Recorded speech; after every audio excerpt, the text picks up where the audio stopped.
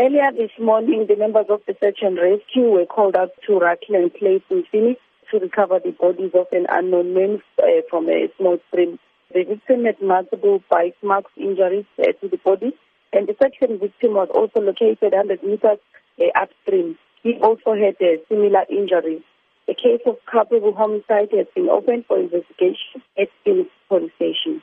We know that this road is in fact near an alleged drug den. There's already comments going on social media that there needs to be better police enforcement in terms of the activities there. How do you respond to that? Yes, the police are doing the constant patrols in the area to make sure that they catch any criminal activities in the area. But in this case, the motive is still unknown, and 6 vicious dogs were also removed by the SPCA. And whose property were these dogs on? The dogs were found in the area at Rucklen Place.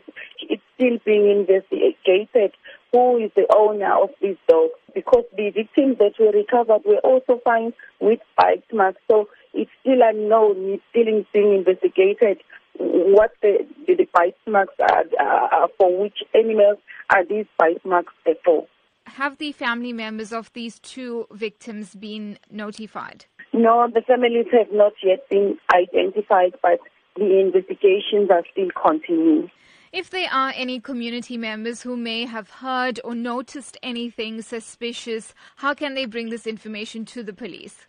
We are appealing to anyone who might have the information or who have witnessed the incident to make sure that they contact the local police station or our crime stop number, which is always 600 10 111.